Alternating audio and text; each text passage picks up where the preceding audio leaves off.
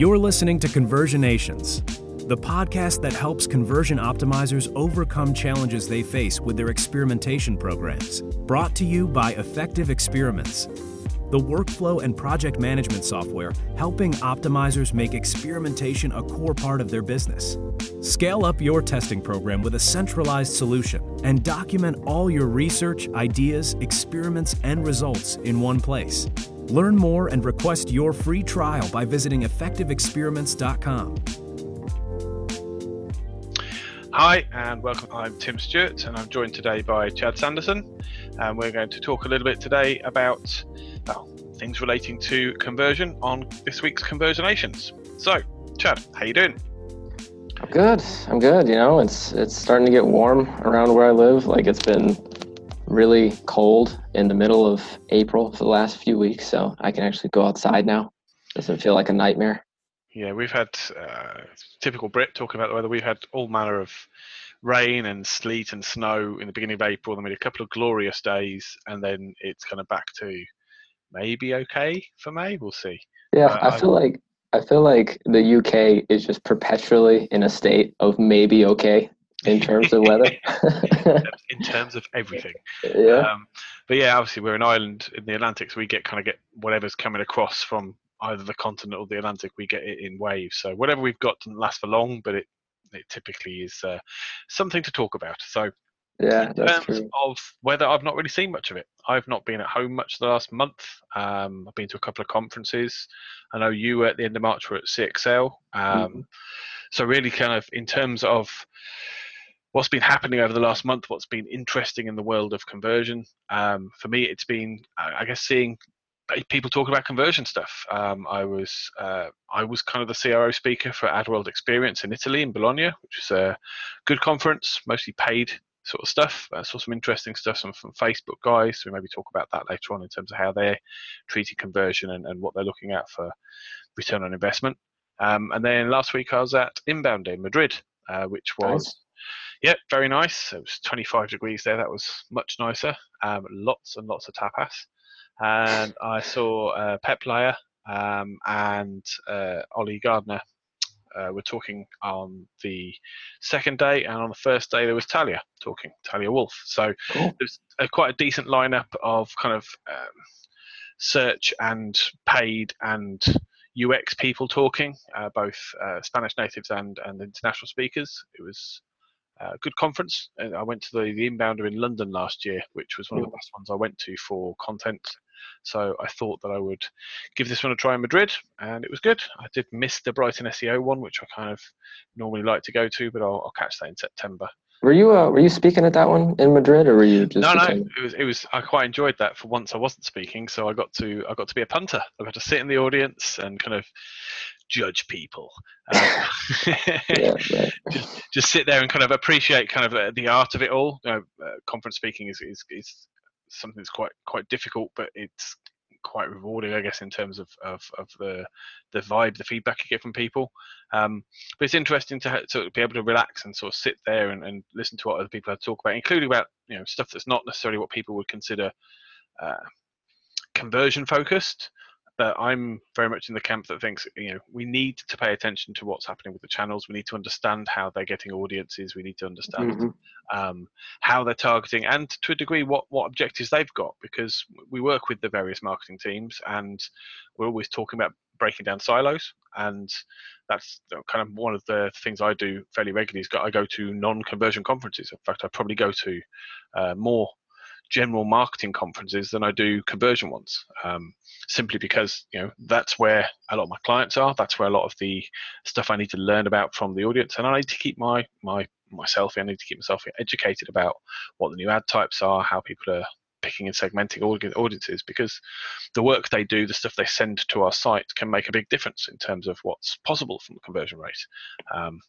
So that was a busy month, because I had those two which were external, and obviously you were at Conversion World speaking yourself, and the week in between those two, so I kind of participated a bit on that in the chat room, on the Slack. So if those people who did watch Conversion World, if you haven't already joined the Slack, please do.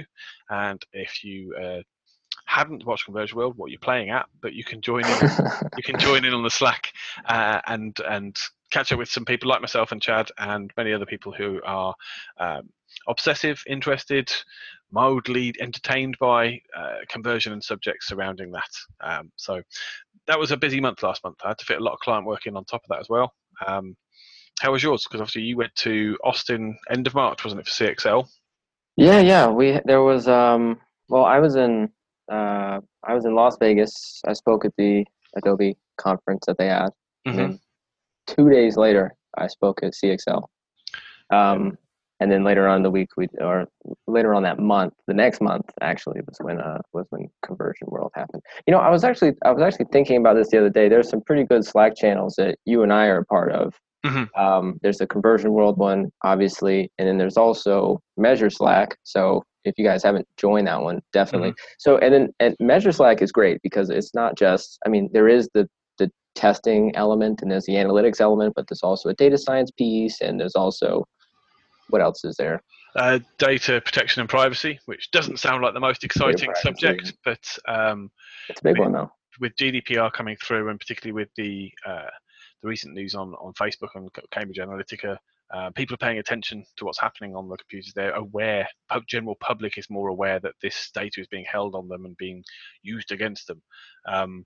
So keeping track of kind of what's current in those areas, and there's a data science one. There's specific areas for Google Analytics and Tag Manager. So there's a lot of active participants in that. I'd like to give a shout out as well to one which BAV runs in the UK, which is called Conversion Rate Analytics Professionals. I think I'm a part of that. Yeah, which was I think only chosen because it says crap. It's actually not even professionals, I think it's product, but yeah. But that's a lively little UK group, and again, same sort of thing. There are Facebook groups like the CXL Facebook group. There are lots of places to learn outside of blog posts. There's lots of places to keep up to date with what's going on and ask questions that aren't necessarily conference-based, but they are generally inhabited by the people who are going to be at those conferences, speaking at those conferences. So you tend to get a good quality of response. You may have to wait a while because obviously time zones, but it's a way that certainly one way that one of my screens is dedicated to kind of like chat and IM for that reason. I've got ask questions or asking questions pretty much all day long, and I think for me, I work by myself. So for even just human contact during the day, it helps on that side of things. But it's also quite good to bounce ideas off people who've got better experience in areas that you don't. I ask you questions about kind of R and Python and stuff like that, and it's not an area of expertise, but it's something where I can kind of just sense check stuff I'm working on and go, hey, here's something cool I'm playing with. What do you reckon? Yeah. It's I was thinking about that the other day. Like I find sometimes people will pay like a ton of money to go attend a conference, which is totally fine. Conferences are great, and the socialization, networking, big part of that. But pay all this money, and then you have a lot of these free kind of tools like these Slack channels where you can do a lot of the same stuff that you do at the conferences, usually sometimes with a much wider group of people. And it doesn't cost anything. Like there was a guy, I remember I encouraged him to join the Measure Slack channel, and the reason that one is good for our team is because there's a whole I think it's kind of like Adobe Analytics slanted. Seems like it's a bit Adobe slanted. It's quite US centric. So I think the market penetration for Adobe, even I don't hear many people talking about using Test and Target in the UK side as much. It tends to be more client side, but it's not as commonly used. Whereas you look at sort of the US market, that's got a higher market penetration for Adobe products generally. Maybe not high penetration, but there's a lot more bodies, therefore as a percentage it still equals a high volume of people. So there's quite a lot of noise going on in there for Adobe stuff. But an awful lot of them are asking the same questions. It's about the data center stuff. It's about kind of how to use your EVARs in a way that makes sense for what you want to report on. So we're all facing common problems. I mean, I like conferences because you do get that networking side. There's a limit to what you can do online. I think the online conferences are good. Conversion World's one I've enjoyed for the last few years simply because it has got a community that goes on all year long. It just happens to be, there's a week when something's happening for the actual video. I think the main advantage from conferences, for the most part, the better ones, is to the level of curation. Most of the time, the people you see speaking on stage genuinely know what they're talking about. Right. There is a risk with the Slack channels and with the Facebook groups where you end up with blind leading the blind. You ask a question, somebody goes, I don't know, but here's what I reckon. And it can be a bit like Stack Overflow. You get a little bit lost in kind of where there may well be a right answer in there somewhere, but you don't know. So I think they serve different purposes. Like the guys who speak on stage tend to be talking about stuff where they're pushing the limits a little bit more. So they'll say, here's an example, here's a use case of something where this is not theoretical, this is something I've been doing, and I'm going to break down the steps as to why here. Mm-hmm. Whereas the day-to-day stuff on the internet channels tends to be more I've got this specific problem, but you're not giving any of the context. People can't share as much. It's so that they kind of serve different purposes. I guess kind of one's more kind of tactical, one's more strategic, maybe. But unless you're particularly dedicated, you're not going to sit there and drink beer whilst you're on Slack. Whereas you can go out and have those more open conversations. Well, I don't know about all that. I've been in some pretty dark places. No, yeah, I think you're right. And they I mean, while we're talking about kind of social channels, the CXL Facebook group is pretty good too. In terms of the type of conversation it's like one of the things that's a bit that I've been strongly kind of pushing for the last few months is there's a lot of people in the experimentation optimization space that kind of stumble into the position somehow. Like maybe they were in analytics before, maybe they were in marketing before, they end up in CRO and they don't realize there's, all these resources out there and all these people that are really willing to share. And like, I don't know, maybe there is in other industries and some of the other areas, PR and HR, like you do have these groups that kind of do the same thing that we're doing. I haven't seen that.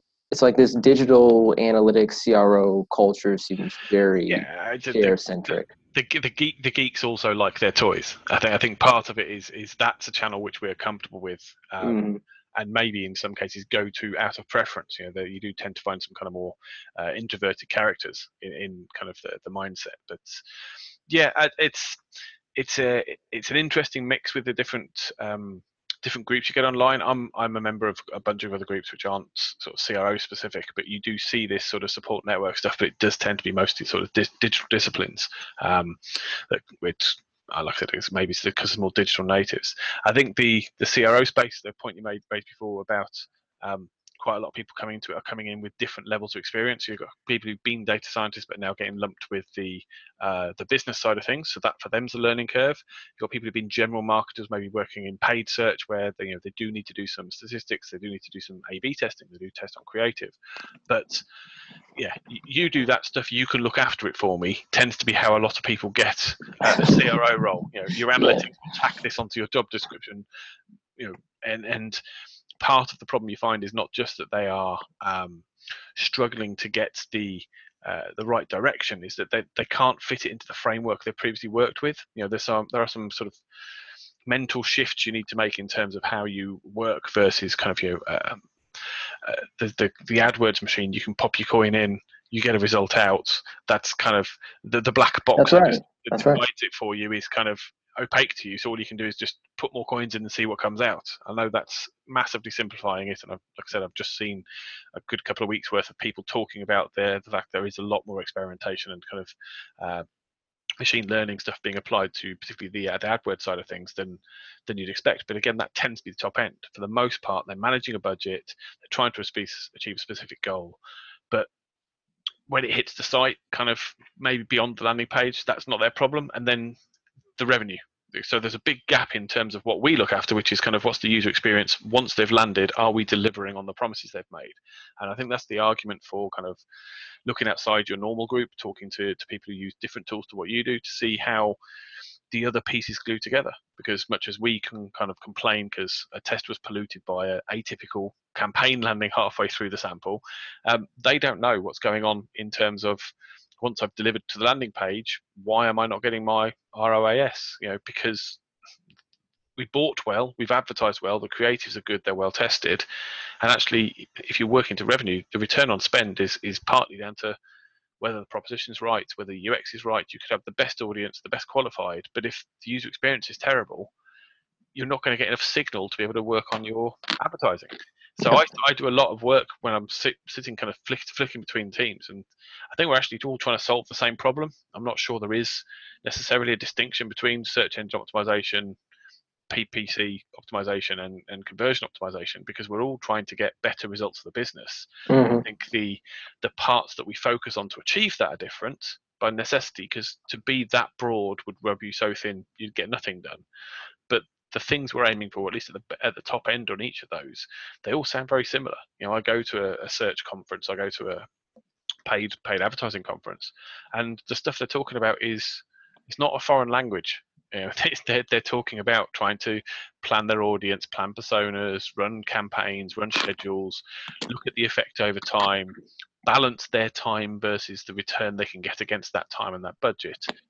These are all the challenges we talk about. Is talked about regularly on the Slack channel. So I think that's where not just looking at your own wheelhouse is beneficial, and the webinars that you can sit through kind of slightly bored because you're not paying attention, it's not your area. I think that's where conferences kind of make you get up and out of yourself. Things like particularly residential ones like CXL, Conversion World, where you're locked up basically for 2-3 days with like-minded people, and you never stop learning. The whole time you're having conversations, you're watching something, you make your notes, but then you come back out and talk to somebody about that. And I think that's quite hard for a lot of people. I certainly need a couple of vodkas inside me before I'll volunteer. Yeah, it's one of the things that I've been trying to do for the last few years is I think you said something interesting about learning and how there's a lot of different disciplines and you kind of need to add to yourself to grow and things like that. Something that I found that marketers tend to do that I think they could generally be better at, and it's not just, I think it's everybody. I think it's all disciplines. We kind of do what we're most comfortable with. Like if you're pretty comfortable with the creative side of things, then that's, if you do any learning, then it's usually going to be focused around how do I make the creative better? How do I make the UX better? How do I do all these?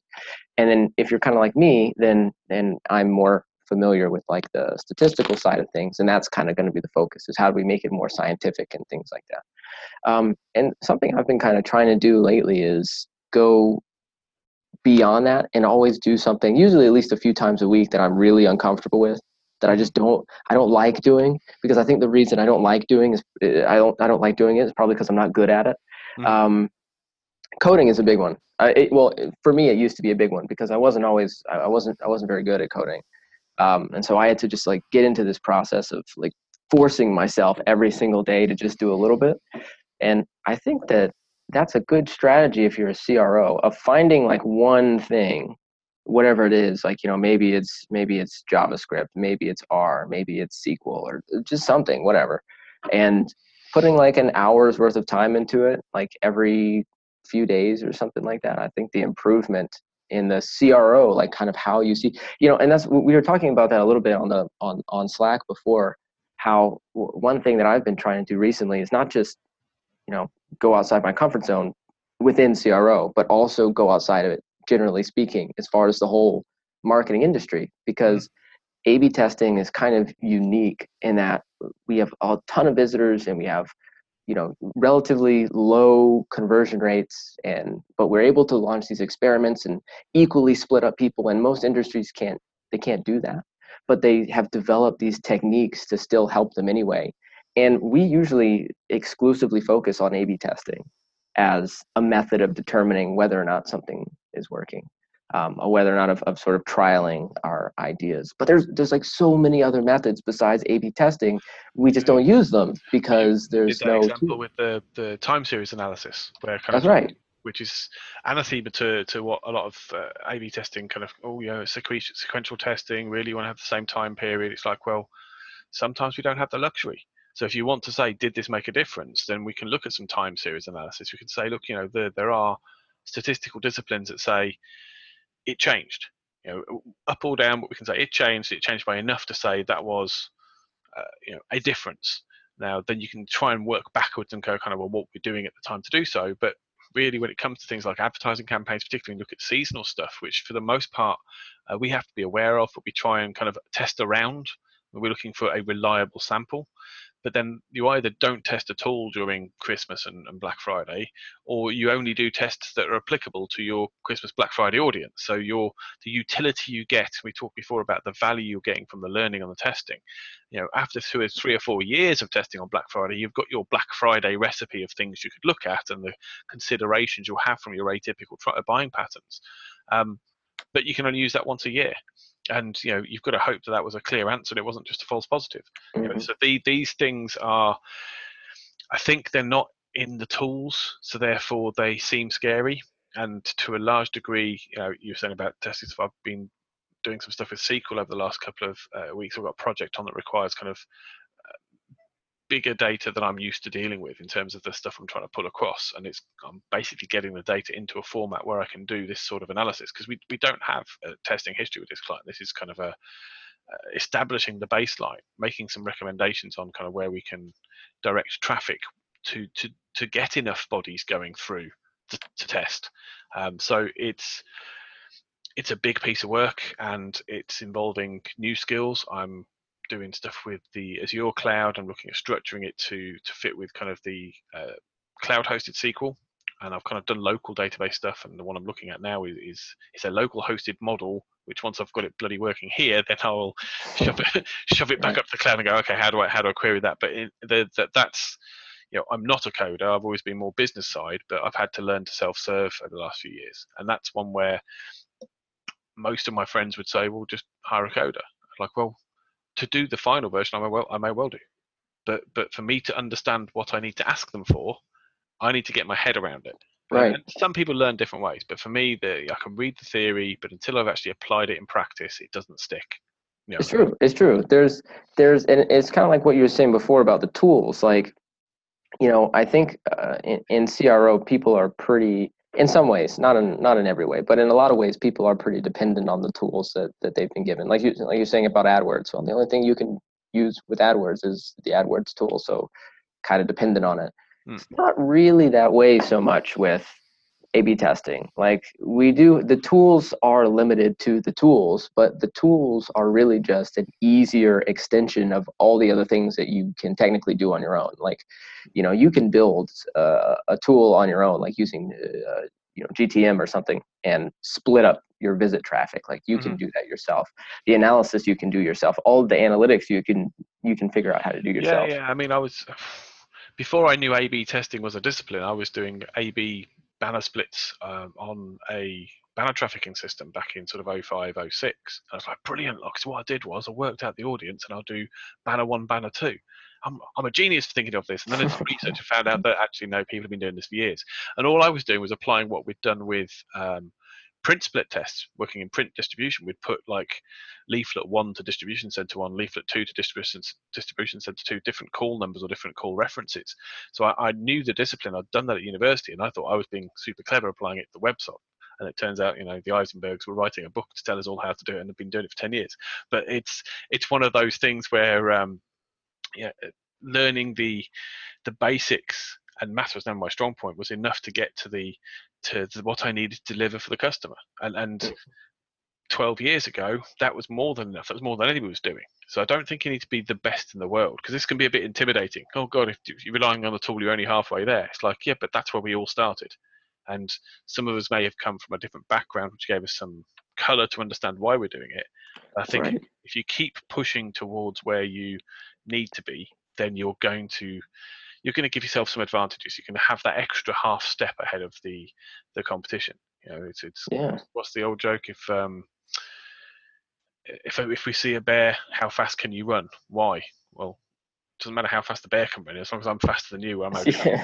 And I think in kind of the marketing world, in your career, as long as you've got that step ahead of the competition, and that's, I think, how I describe sort of A/B testing, or to be fair, kind of experimentation culture. The whole piece of looking at this is, when I'm talking to clients and prospects, I say it's not about the win from the test. It's more that everybody's doing something to optimize now, whether it just be search engine optimization or paid search optimization if they're optimizing for spend only, or if they are looking at the UX. But everybody is now trying to do better. They're not going site launch, wait 5 years, site launch, wait 5 years. So if you're not doing it, you're falling behind. So it becomes a competitive advantage. And if you're less good at it, your competitive advantage over your competitors. They're out there doing a better job for your prospects. Yeah, and it's interesting too that I think there's with the testing specifically, because that's obviously where my wheelhouse is. But it's just I think the same kind of ideas ring true for pretty much every part of CRO. Is it, you know, if you're kind of conditioned to only focus on the A/B test or the tool, you know, if you're using a test and target, if you're using an optimizer or something like that, then or a site spec. or gotta get the plug. No, I don't think I get commission on that one, but just okay. just for fair balance. And Optimizely and BWO and Dennis at Convert.com done some very good. That's right. That's right. Let's give him a shout out as well. Yeah. But it's like, you know, those techniques that you're using to do, you know, you have a control, you have a treatment, and you run an experiment, and then you observe your results, and you have a significant level. You can do those anywhere. You know, when I spoke at Conversion World recently, one of the things that I kind of I talked about was that there are methods, like let's say you're an agency or a consultancy or something like that. There are techniques you can use where you can perform an A/B test, a time series based A/B test on whether or not you've actually made this person more money over time. The reason that a lot of clients don't buy it, if you just say, hey, we've made you X amount, is because they'll be like, okay, well, you know, I heard that all the time with AdWords. You know, when I used to run AdWords accounts for people, they would say, well, you know, we're spending all this money on AdWords, but people are Googling us anyway. They're typing our names into Google anyway. So what's to say that, you know, you're just cannibalizing the traffic from the organic searches? Yep. Which is a fair question in a lot of cases. I'll bring something up in a minute that reminds me of something, but that's the most common thing for most of the agencies, whatever side is there, they will say kind of, well, we would have done this well anyway. What's to say that? So the A/B test is kind of become a crutch to go kind of like, well, here we go. You know, the two things were different in this period, but there are other mechanisms. It's interesting you mentioned kind of about have we made you more money or are we cannibalizing? So one of the guys who spoke, as you saw him at Search Love last year, and he spoke at Inbound of this year, is a guy called Will Critchlow. No, not Will Critchlow. Guy called Will. I'm going to have to Google that now because I'm getting my names confused. But he did something on Power BI. As you know, I've been using Power BI a fair bit recently. And he was showing people how to bring down their data from SEMrush, which is a tool which allows you to bring down your paid search results or your paid impressions, and the AdWords stuff. So effectively, your organic and AdWords. You'd be able to compare what was at position 1 for a keyword on organic versus what the projected cost was. So that he was basically showing a table to say, here's what the estimated cost is for bidding on this keyword in kind of the general average, and here's what our actuals are for what we paid for that keyword. And then filtering it down from sort of several million rows to being, right, here's the top 10% of sale values. So what keywords are we doing well on that make us the most sales? And then looking back the other way, which ones are we spending the most on, which make us no sales? So if you're looking to optimize, again, data's key. And an awful lot of that stuff had been done by gut feel, but it was mostly trying to feel your way around. And this was somebody doing a data discipline I very much recognize. I've got a similar model myself in Power BI on the screen at the moment. And he was showing a search audience how if they're just doing in Excel with VLOOKUPs, they're missing a trick. Like the game has evolved, and he was saying, I'm not going to show you how I'm doing all of this because this is my head start and I'm learning like crazy. And with Power BI you have to, because they're doing a new feature release every month. So there's new tools and toys coming in. But that was a very kind of conversion optimization, a growth hacker minded paid search talk. But I recognized that drive. I must do this better. Look what I did last week. Look what I'll do. Will Reynolds, not Will Critchlow, I think works for Distilled. So get my wills confused. So yeah, Will Reynolds from SEER was doing this thing. He's got a couple of videos on YouTube about this, and the whole audience was kind of like, because he was, loud American, going, "You're doing it wrong," but the point was true. This is kind of, he showed a simple model, what you can do with like maybe an hour's work, and take it from, let's look at my top 10 keywords. Why? Because that's what I can do in Excel. Into, let's crunch 8 million of them, and do it at a decent level. And there were some toys within that, but that mentality is not limited to A/B testing. That certainly wasn't an A/B test, although there was provision within the way he's kind of heading with that model to kind of go, okay, here's how we performed over time. So if you were going to say we've made a difference, if you start going, well, that's a word to target, rather than going, we were at position 3, we've got it to position 1, you could look at the amount of effort you took to get there, what that made difference in terms of your ROI, and the time period over which that happened. So the time series analysis, but applied across the advertising side of things, but be able to drill down to every single part, even down to individual keywords and the creatives used.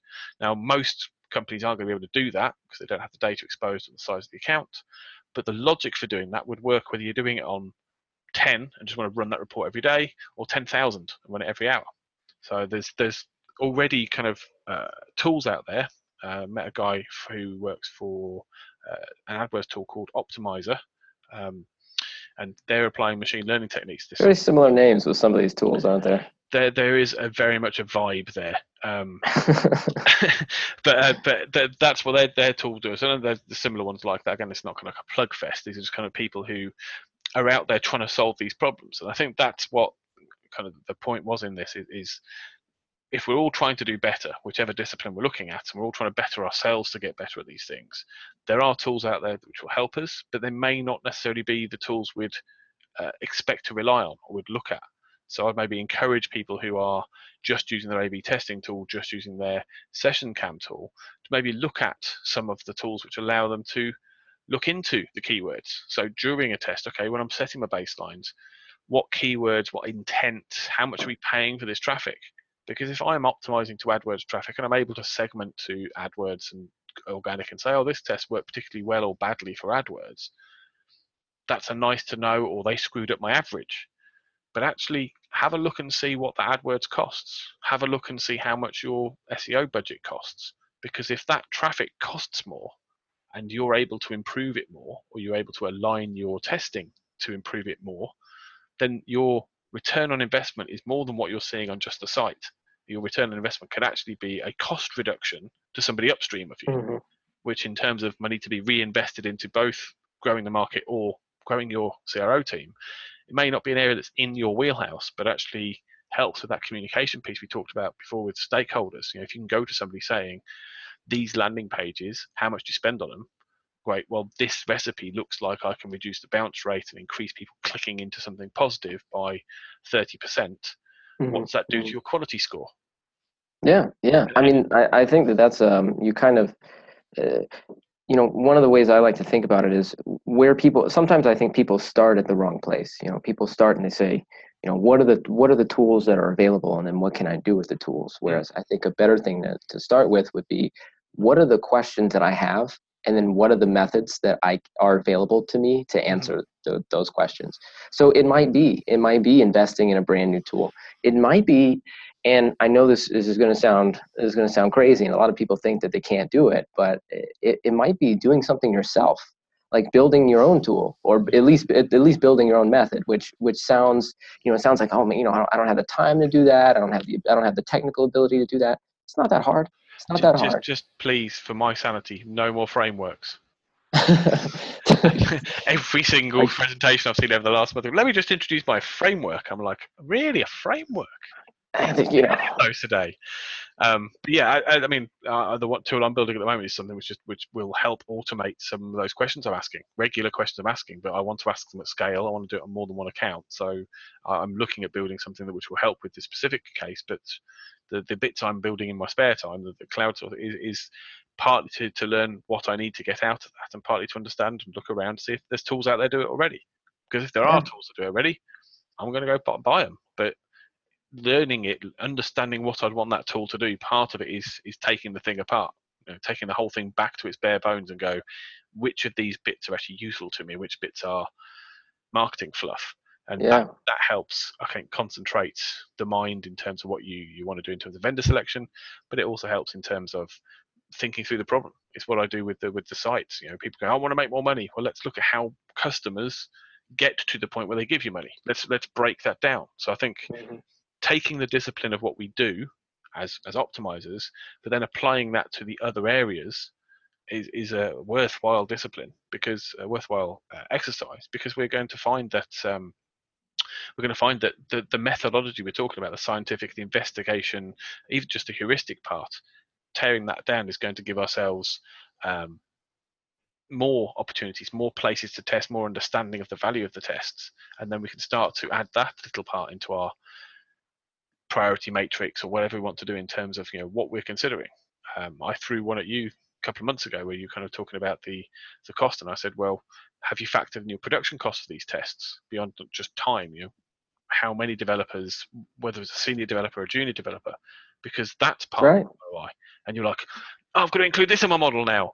But that sort of extra piece of, if I'm going to build this to scale, then I need to think about the other cost, which is the humans, not just hours spent, but what those hours cost, and what the cost of upskilling is, and what the damage to my progress is if I am hiring at half the rate I need to be.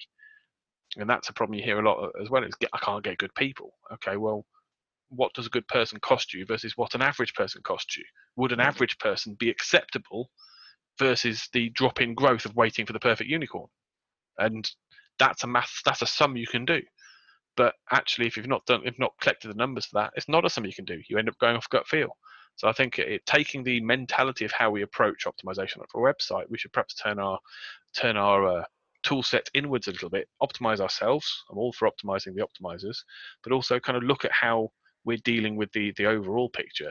And what I sort of talk about is business optimization. Quite often the website is just a reflection of the errors that are being made across the business. So if you want to fix the website, maybe you should look at kind of fixing the proposition and the way things are handled, the way people are hired, because there's how you ended up with a website that's not working the way you want it to.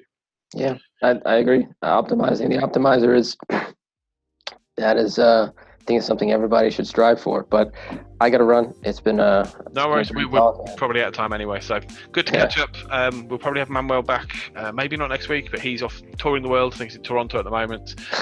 So the other guys and maybe some special guests next week. So that's been Chad Sanderson and Tim Stewart.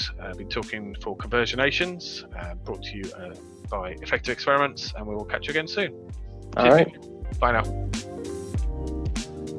You've been listening to Conversionations. Don't forget to subscribe to get notified when we release new updates. Conversionations is brought to you by Effective Experiments. Want to make experimentation a core part of your business? Request your demo and let us show you how we can help you grow your testing program.